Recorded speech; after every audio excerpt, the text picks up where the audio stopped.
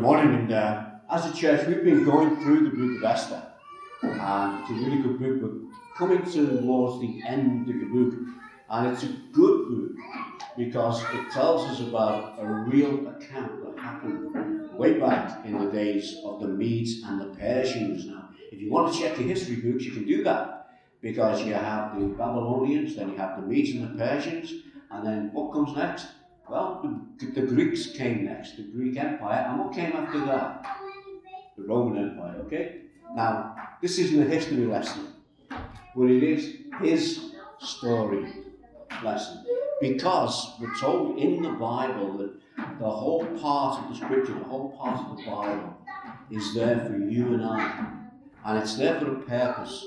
It's there for, yes, enlighten us about things. It's there to tell us the story of creation, of how God brought salvation through the Messiah Jesus, and how that salvation came through a lot of problems because there was great opposition to it. And this book of Esther is only a small book. You know, ladies, you mentioned in the Bible, you mentioned in a lot of places. You've even got a book of Esther, and you've got the book of Ruth. And the book of Esther is not very long, but sometimes it can be a bit complicated, and we need to think about it. And we've been going through it each Sunday morning, and we're up to this chapter that Matthew read, chapter 9. Now let me just give you a little bit of what we've learned in the book of Esther. And if you get the opportunity, read it. And if you haven't got a Bible, come and tell us, and we'll give you one, and you can go home and read the book of Esther.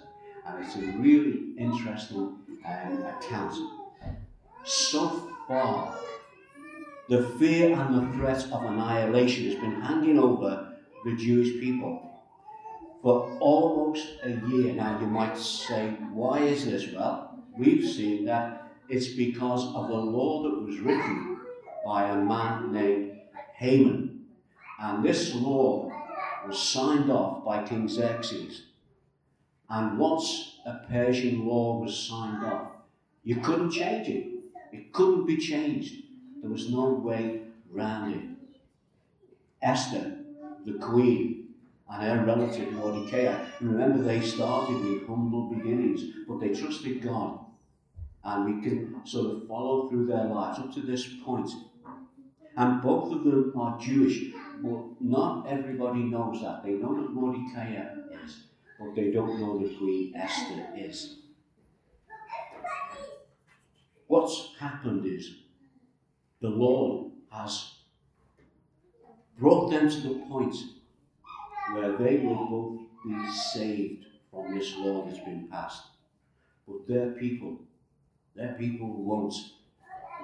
And they're standing in jeopardy. Haman, we've been looking at him. He's this evil, manipulative, self-seeking man, and he's been exposed for who he is. And we found out last week that he'd been hung on his own gallows that he'd built to execute Mordecai. Don't worry if you don't understand all this. Just read the book and you'll catch up with what's been happening. Well, this morning, we're going to view the words that Matthew read to us, and we're going to view them just momentarily in their context. How, when, and why they were written. Well, it was in the historical setting of Persia. The Jews, God's people, they'd been living as captives in Babylon. Now the Persian Empire had taken over all that land, and they had a degree of freedom. But again, they were facing annihilation. God is in the process of delivering his people. Now, why is he doing that? Way back, he's doing it in order to protect the line of the Messiah, the one who would come, the promised one. And he would not only be just for the Jewish people, but he'd be for the whole world. That includes you and I. So that's where it's relative to us, because it's part of, what did I say before? I said history, but I really meant his story. That is a part of God's story.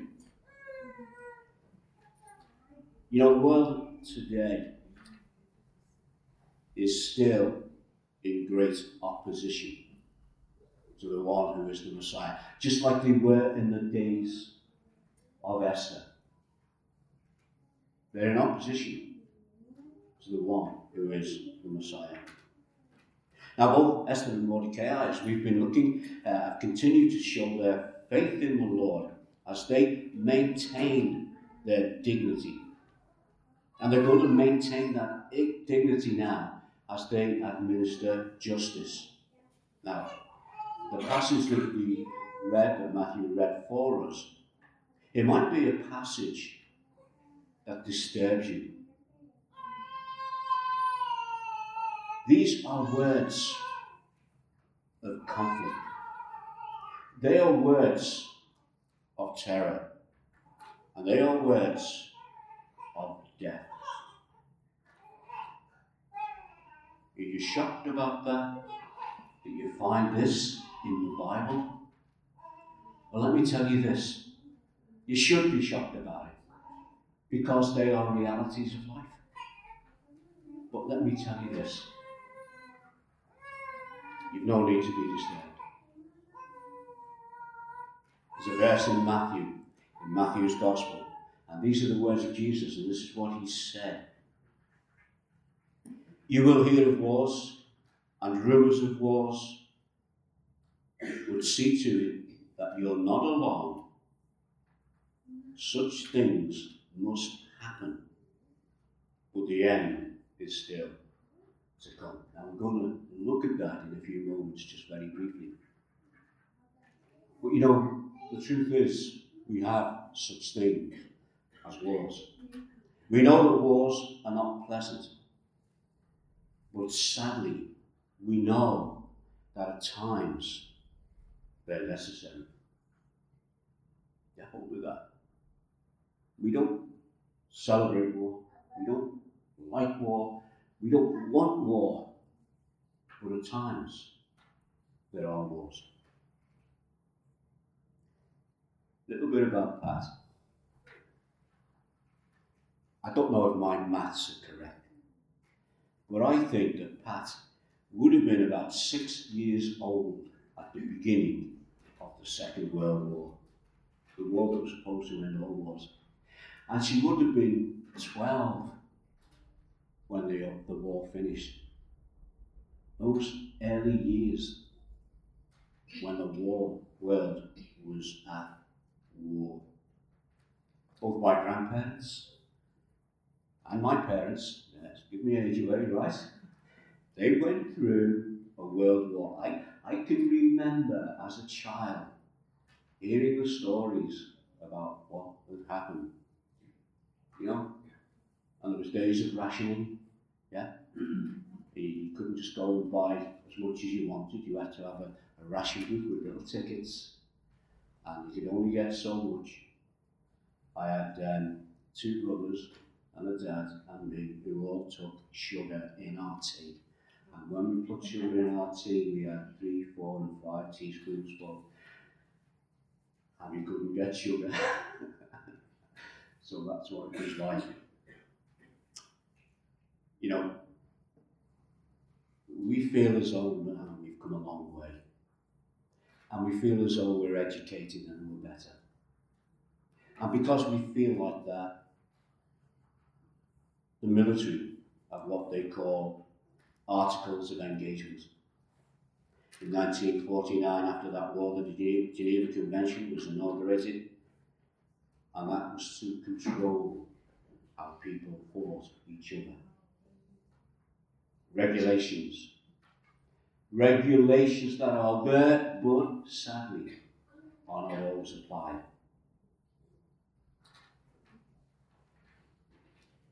You know, today there's an awful war going on in Ukraine, and we know it, and we know the reality of it, and it's happening in our day.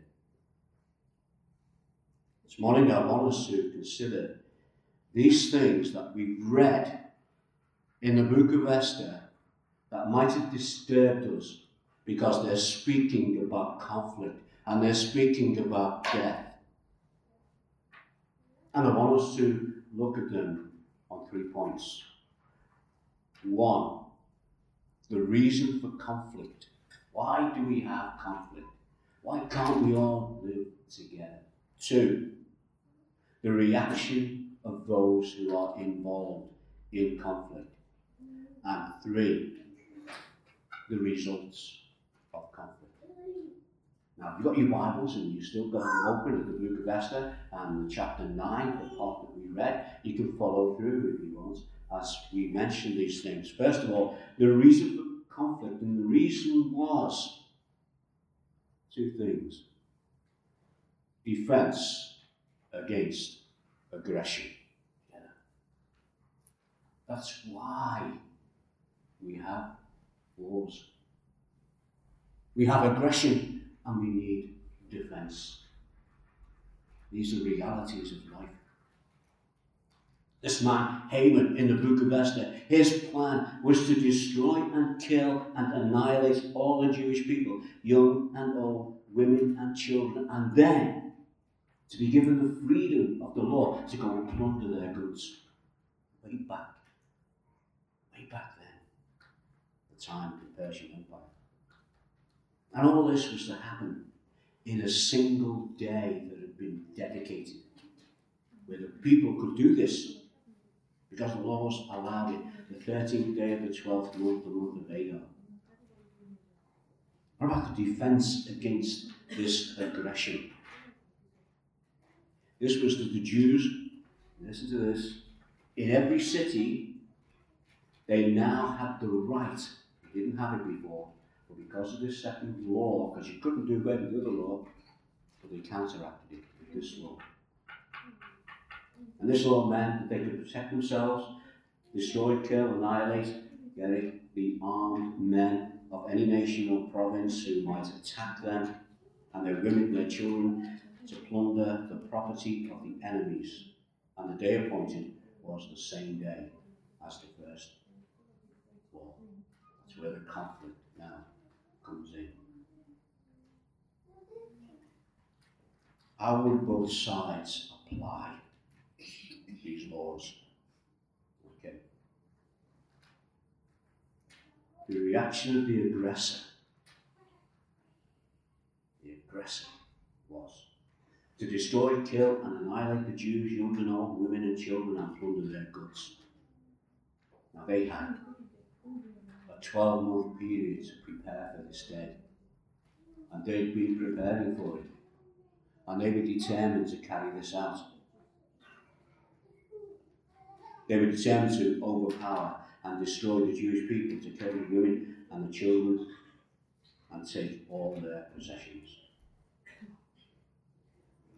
It was Haman's law that would allow this to take place, leaving the descendants of Abraham, who had no hope of being able to defend themselves.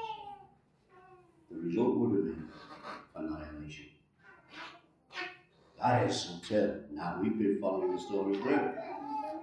And we find that the prayers of Esther and Mordecai were answered by God, and God had taken them from that lowly position and put them into a higher position where they were able to pass another law.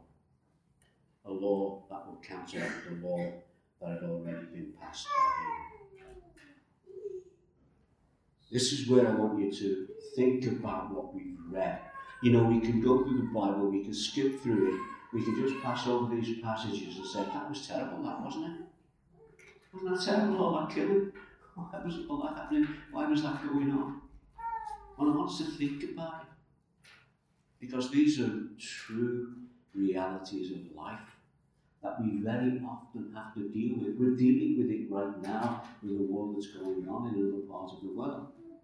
It's a reality of life. We're not here to have a historical or a political discussion.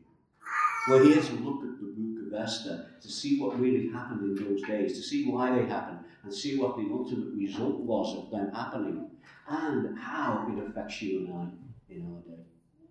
So the reaction from the defenders was, Okay, we know this, to protect themselves, to destroy, kill, and annihilate the armed men. Get that? That's who they were to go after.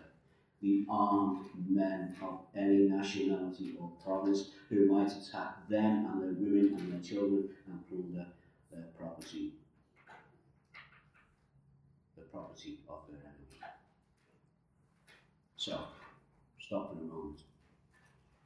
They were to protect themselves from the armed men who hated them. They had the authority of the law to kill women and children. But you know, as we read through this passage, we read that they killed only the men who came against them. Do you get that?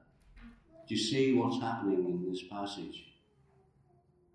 They had a law to do more than that, but what they did was what they needed to do to protect themselves, deal with the armed men who came against them. They had the authority to plunder the property of the enemy. That's what they could have done, that's what the law said they could do. But we read, I think it's 3 times through the book of Esther, specific reference to the fact that they did not plunder the enemy's property. You're starting to get this now. You're starting to see what's happening. They only killed the armed men who came against them, and they did not take any of the enemy's property. What I want you to notice is that their reaction, and this is important, it's about resistance, not revenge. Keep that in mind. It's about resistance and not revenge. That happens in every part of our lives. And as a Christian, how do you deal with these things? You know, if you're hurt, if your things are done against you, is it revenge you want? Oh, I'll get them. You know? Or is it just resistance? No. I'll fend you off. And I'll turn the other cheek where possible. But there'll be times when you can't turn that other cheek. And that's what these people had to do. Sometimes this is what you will have to do.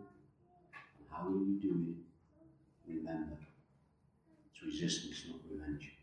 The third point, the result was that the Jewish people had the victory over their enemy. Okay? They had the victory over their enemy. What's our enemy? Stop, think about it for a bit. Your first reaction is, I haven't got any. Well, maybe we'll find out. On the 13th day of the 12th month, the Jews went out, and what happened when this all happened? They killed and destroyed 500 men. They killed the sons of Haman in the city of Susa. They were the ones who were against them. They were the ones who were going to hang Mordecai. They're the ones who built that gallows. 75,000 men in the rest of Persia as they defended themselves against their oppressors. That sounds like a big number, but this is a big land that this is happening in. You have to put it into perspective. The vast empire of Persia stretched from India to Africa. That was the land that they possessed, and in that land there were pockets of Jewish people who were all going to be annihilated. And on that day, those people who wanted to annihilate them came against them, but they had the opportunity to defend themselves, and God gave them the victory on this occasion. And these are big numbers, but when you look at the vast amount of area that this covers, this wasn't about revenge. You know, I want us to think about us now this morning. About the reality. We live in the same world as Esther lived in. There was conflict between the world and the coming of the Messiah, the promised one, who is Jesus. And is the truth. We live in that same world that still is in opposition to Jesus and the gospel. You tell me it isn't. And I'll tell you, look what's happening even in this country. What direction are we going in? And again, I'm not being political. I just want you to look at the facts, you know. That's what John in Revelation tells us to do. look and see what's happening. And what's happening is what Jesus said would happen. I want us to return to Matthew's Gospel, and I want us to just put the verse that I quoted before into a little bit of context. You see, this verse that we looked at in Matthew's Gospel, Jesus spoke these words when he was preparing them to the fact that he was about to go to the cross. He wasn't going to be with them much longer. And what he was saying to them is, look, I'm not giving you a pair of rose-coloured glasses. I'm going to tell you what's going to happen. I'm going to leave you. And you know, when you see me leave the first time, you will be horrified. They didn't realise they was going to be hung on a cross and laid in a tomb. Then he rose again. And he brought with him the victory over sin and death, Satan and hell. Matthew 24. Jesus answered, watch out that no one deceives you. For many will come in my name, claiming I am the Messiah, and will deceive many. Here's those words we looked at before. You will hear of wars and rumours of wars, but see to it that you're not alarmed. Such things must happen, but the end is still to come. Then he went on to say, nation will rise against nation, and kingdoms against kingdoms. And there will be famines and earthquakes in various parts. As we're sort of coming through this passage, what I'd like you to do with me now, I want you to walk with me through those few words of Jesus. You will hear of wars and rumours of wars, but see to it that you're not alarmed. Such things must happen, but the end is still to come. Okay, got your walking boots on, ready to walk through those few words? Why did Jesus tell his disciples they will hear of wars and rumours of wars? Why did he tell them that? You got the answer? The answer is very simple. Because it's the truth. That's why he said, look lads, I'm going to go away and you're going to be confused, but I'm going to come back and we will have the victory. But in the meantime, I'm not giving you, as I said before, a pair of rose-coloured glasses and go into the world wearing them. I'm going to give you the truth. I'm going to tell you the truth. There will be wars and there will be rumours of wars. And that's the truth. I can imagine the disciples there were looking at each other and saying, what's he on about? I thought this is the Messiah. Well, I don't think we will we?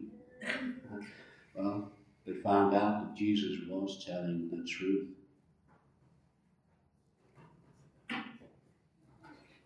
It's no good pretending that bad things don't happen. It's no good pretending. It's no good me pretending that I never do any bad things. Because I do. And you might say, well, you're the pastor. Yeah. What difference does that make? I'm just like you, and you're just like me. I'm not wearing rose-coloured glasses. I'm wearing these because I can't see very well without them. I want to see well. And I want to know the truth. But Jesus then said, but see that you're not alarmed. Why would he say that? There's going to be wars, but don't be alarmed. Why did he say that? Because he wants us to know the truth. And when we know the truth will set us free. And the truth will remove the fear. That's why he said, don't be alarmed. Why did he say such things must happen? Why did he say they must happen? Maybe they were thinking, well, can't you do anything about it? We're always trying to do something about it so we don't have an army and those fail. That's why, just like in the days of Esther, we still have conflict. This is why he said such things must happen. He told another truth. Because man's heart is deceitful and wicked. You tell me you've never been deceitful. And tell me that you've never had that wicked streak. And I'll say, well, you're from another planet, mate. We're all the same. And do you know who said that? That man's heart is deceitful? It was God through the words of the prophet Jeremiah, back in the Old Testament. Another truth. The truth is, we're all guilty in the eyes of God. And when you know the truth, you can know the way for the fear of the future to be removed. Yeah? When you know the truth, you can know the way for the fear that we have of the future to be removed. And I'm not talking about just about the future of this life. I'm talking about the future of eternal life, because that's what God is talking about in His Word and in the book of Esther. These are lessons that we can draw from it. And you probably know already what verse I'm going to quote next. It's something that Jesus said. Again, when he was asked the question of his disciples, and he said this: I am the way, the truth, and the life. No one comes to the Father except through me. Get that? I am the way, the truth, and the life. And no one comes to the Father except through me. When we know Jesus, and when you know Jesus as your Lord and Saviour, you know the Father. And when you know the Father, through what Jesus did when he died on the cross, and when you know him as your Lord and Saviour, you then know your hope is in the end, that Jesus said is still to come. What hope is that? That's hope of eternal life through the power of the cross. And that's why John in his Gospel gives us again the words of Jesus. And you'll know this verse as well. He says, peace I leave with you. My peace I will give you. Peace. What peace? Is this world in peace? No. But Jesus wasn't talking about that.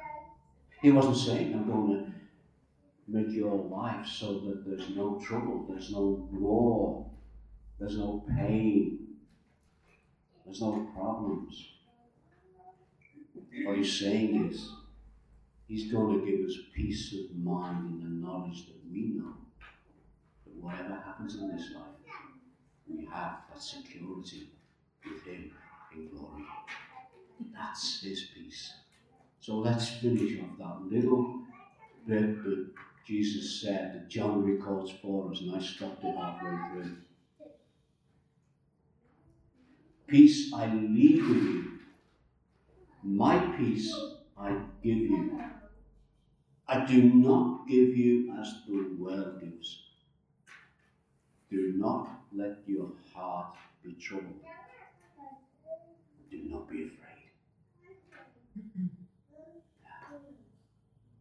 I might be scared of the fact that I'm getting older. I know that my hips have already gone.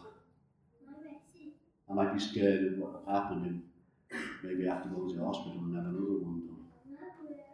I might be scared about a lot of things. I might be scared for the people who are away in the Ukraine. This is life. This is the truth of life. But one thing I'm not afraid of. I'm not afraid of dying. Why? Well, I don't want to. Because I don't want to leave or you'll not die.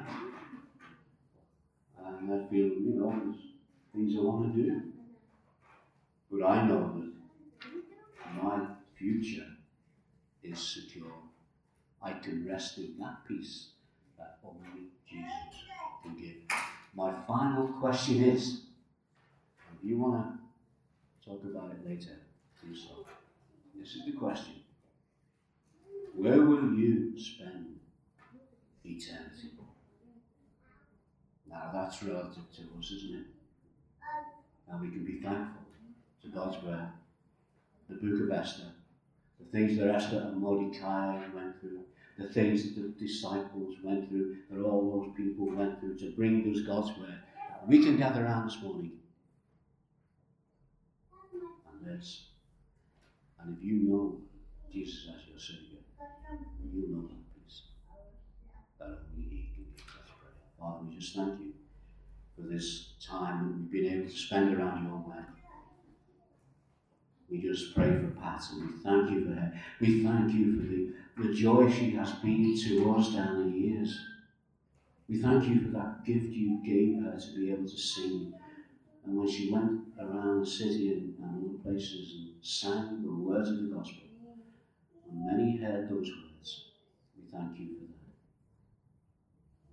that. Thank you for what she's meant to us here as she's encouraged us down the years in the work with the Sunday school, work with the children. And Father, we just ask your continued blessing upon her. Pray that we'll have a great time of friendship and fellowship now as we gather together. And Father, we also thank you for the fact that you are here with us and that you speak to us through your word.